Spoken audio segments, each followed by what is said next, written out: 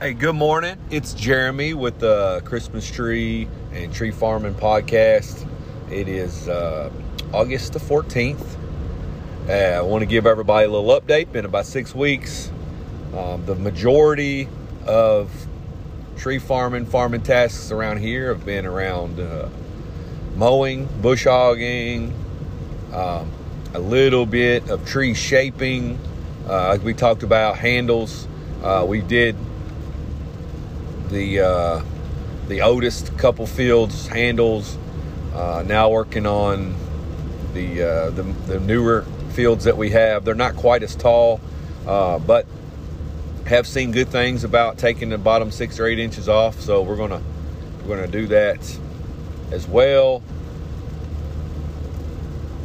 Got the backside field that we had.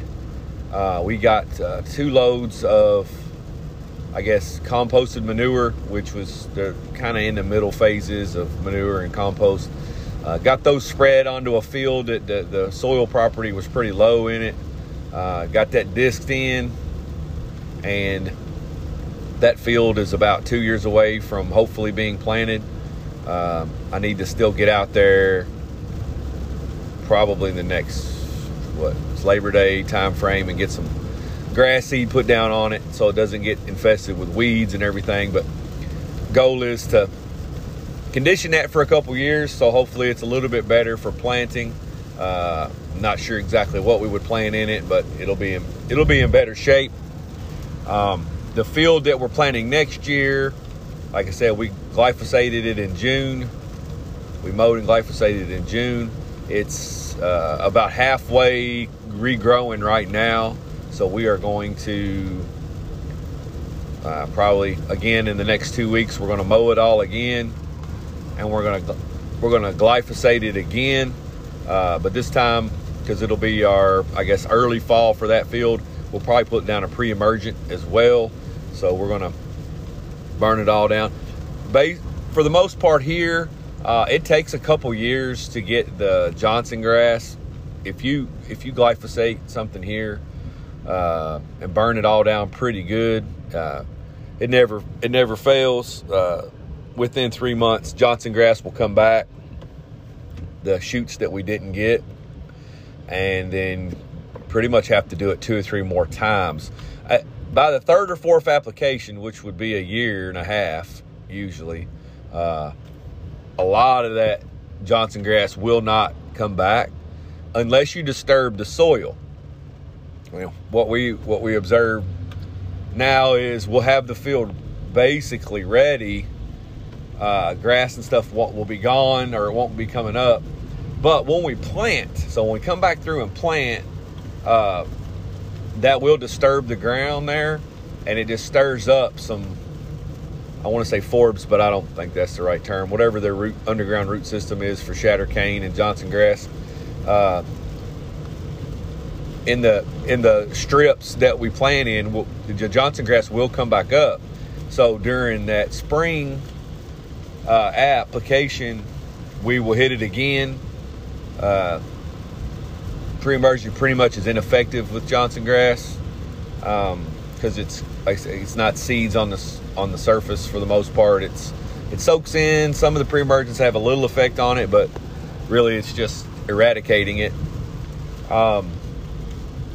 The saving grace on the Johnson grass is that you can spray clethodim or whatever. Maybe some people use, I think it's called Stinger or something, but we just go and buy actual clethodim, and you can spray that pretty much anytime you want, and it does not have an effect on your trees, especially if you spray it without surfactant in it, which we do, or just a very little amount, and have not seen that to damage anything. So that is great. I mean, we don't have any issues with that. We did the first year. We were overwhelmed with it, and we didn't really prep for it or know exactly what was, what we could do. Our fields now, they're pretty weed free, and I use the term weed free lightly because we've eradicated pretty much all of the other weeds. In our fields, in our rows, there's very little other, weeds that are coming up. But we are overrun with yellow nutsedge, and our whole fields right now are just bright green. I guess it's good and bad. The nutsedge kind of chokes everything out. So everything that we've sprayed and controlled, we've gotten rid of. And the nutsedge comes back, and it basically just takes over the entire field, and it just continues to spread on our farm. I'm sure via mowing and implementation that we're passing it from one field to the other. And nutsedge grows about a foot, roughly. We got it in some areas that is higher than a foot. It's 18 inches, so it will cover up seedlings. So it's not great. It's not a great thing to have. If your stock that you're planting is really small, it will completely hide it. So you have to stay on top of it as far as mowing. But at this point, we're kind of learning to live with it. I've tried several things. We've reached out to some Facebook groups, and people have recommended things, but everything that they've recommended is basically what we're already doing. There's one more thing that I'm going to try this year. I'm sorry I didn't. I've got it in my notes, but I don't have access to it right now. It's another pre-emergent that is a little bit more, I guess, strong on yellow nutsedge, or nutsedges in general. So we're going to give it a shot and see if we get any extra control. But I mean, to be fair, when we spray in fall, it kills it, and then obviously all winter it's not there. We spray again in spring, it's not there. Mid-spring, it's not there. Early summer, we start to see it. Right, we spot spray a little bit here and there where we can. Early summer, we spray in early summer for weeds and grass, and then in June it goes gangbusters. And in June and July and August, basically it's yellow nutsedge is party, and we just have to deal with it. But then again, at the end of August or right around Labor Day, we spray and kill it all again. So it's, the trees are only really affected by it. The seedlings, I should say, anything larger than 2 feet, it's really not a problem. But other than taking away water, in a year like this year, that's probably a good thing, because it's been overly wet this year.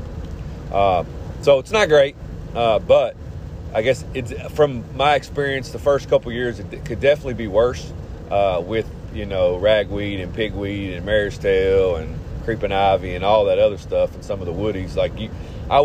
Given the choice, I would definitely take nutsedge over all of that stuff, because I just would. And what else do we got? Ordered for people that are listening that are thinking about doing Christmas tree farming and stuff, I would just say getting the trees in the ground is definitely not phase 1, right? That's probably like phase 5 or something, 4 or 5, right? I would say the amount of losses that we incurred with the combination of field prep, varieties, weeds management, all of that stuff, if you get the field right for a couple years, do your amendments, kill the weeds, get it in grass or clover, that's going to help you a ton. We've got all this yellow nutsedge because we didn't get it in grass and clover. Now, the areas that we have grass and clover, we still see the nutsedge come up in between the trees. Like I said, we're going to work on that, but the rest of the field is pretty solid. So there's a lot of advantage there. And then in those fields, you're not having to spray as much other stuff as often because it was controlled before you planted, right?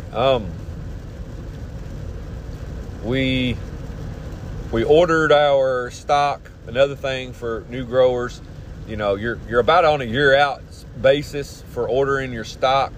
I will say, as expected, the seedling market has picked back up.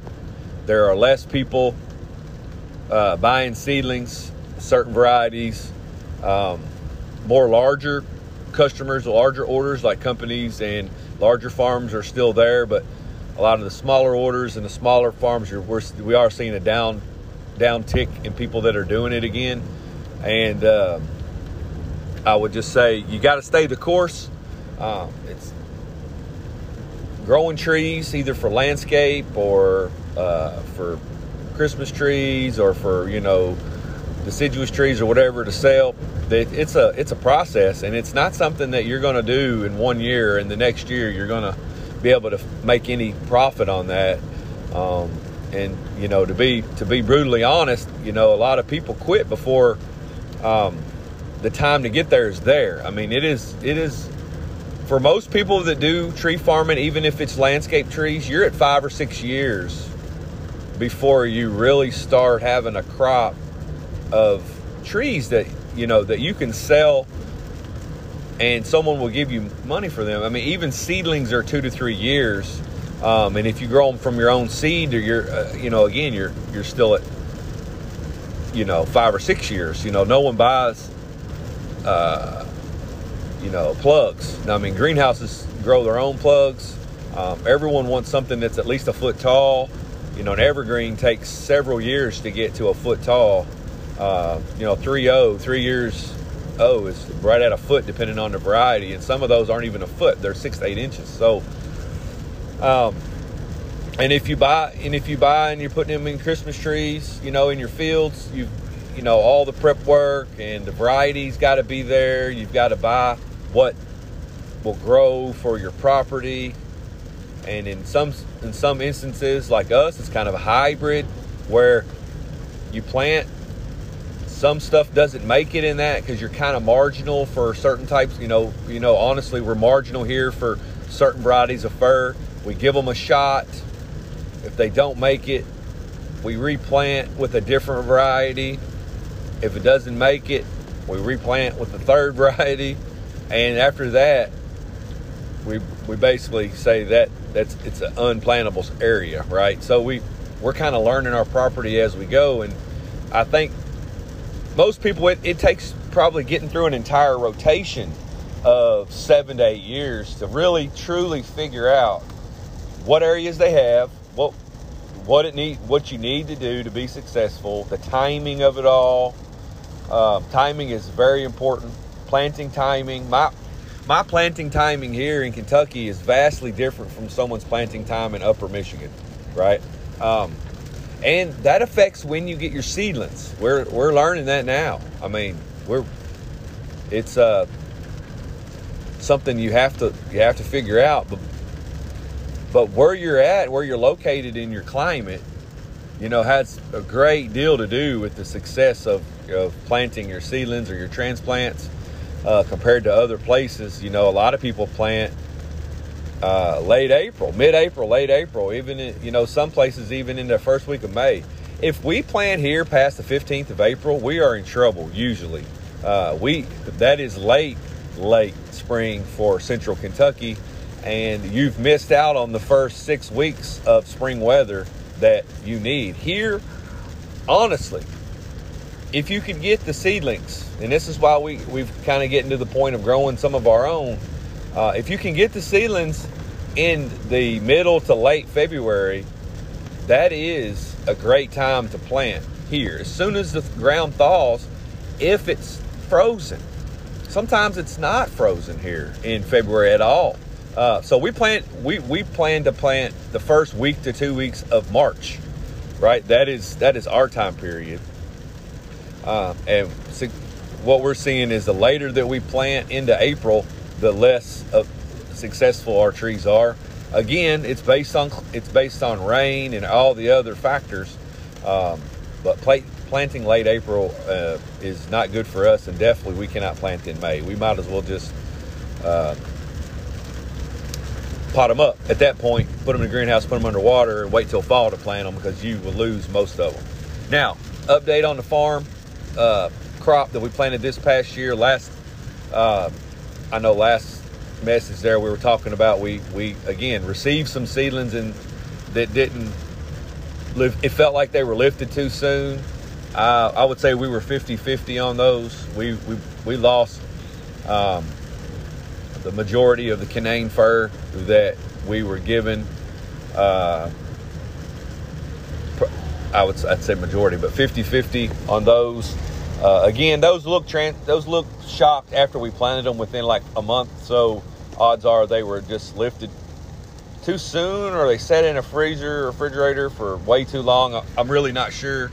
But again, it's not really news for us. We're learning what distributors and what's transplants that are best for us, and it is, it's a task getting that, figuring that out. Everybody's varieties are going to be different. I watch a lot of YouTube videos and listen to some other stuff, and everyone is very different, right? You've got people in Michigan and Oregon and places like that grow Grand Firs and Nordmans and Nobles, and then you've got in Indiana and Michigan you've got a lot of Canaan and Balsam, and here in central Kentucky it's a little bit of Canaan in the very best of areas on my farm, and then we've got the Nordman, which seems to last and be relatively rugged. It's a slower grower, and then we've got some spruce varieties that like we say mainly as landscape, but the Meyer, which will make a beautiful Christmas tree, just takes a lot longer to grow. As an example of that, made abundantly clear to us this year, we've got trees that have been in the ground for 3 years now. We've got Meyers and Canaans that have been in a similar field, and the Meyers are maybe 12 inches tall, and the Canaans are almost 3 feet, right? So what I'm told is that the Meyer, starting this year, third full year in the ground, the Meyers will now start to grow at the rate that the Canaans do, so they'll only be 2 or 3 years behind. So we'll see. I have visited a farm that has Meyers, grows Meyer, and that they seem to grow well here. The Meyer grow; they're pretty hardy.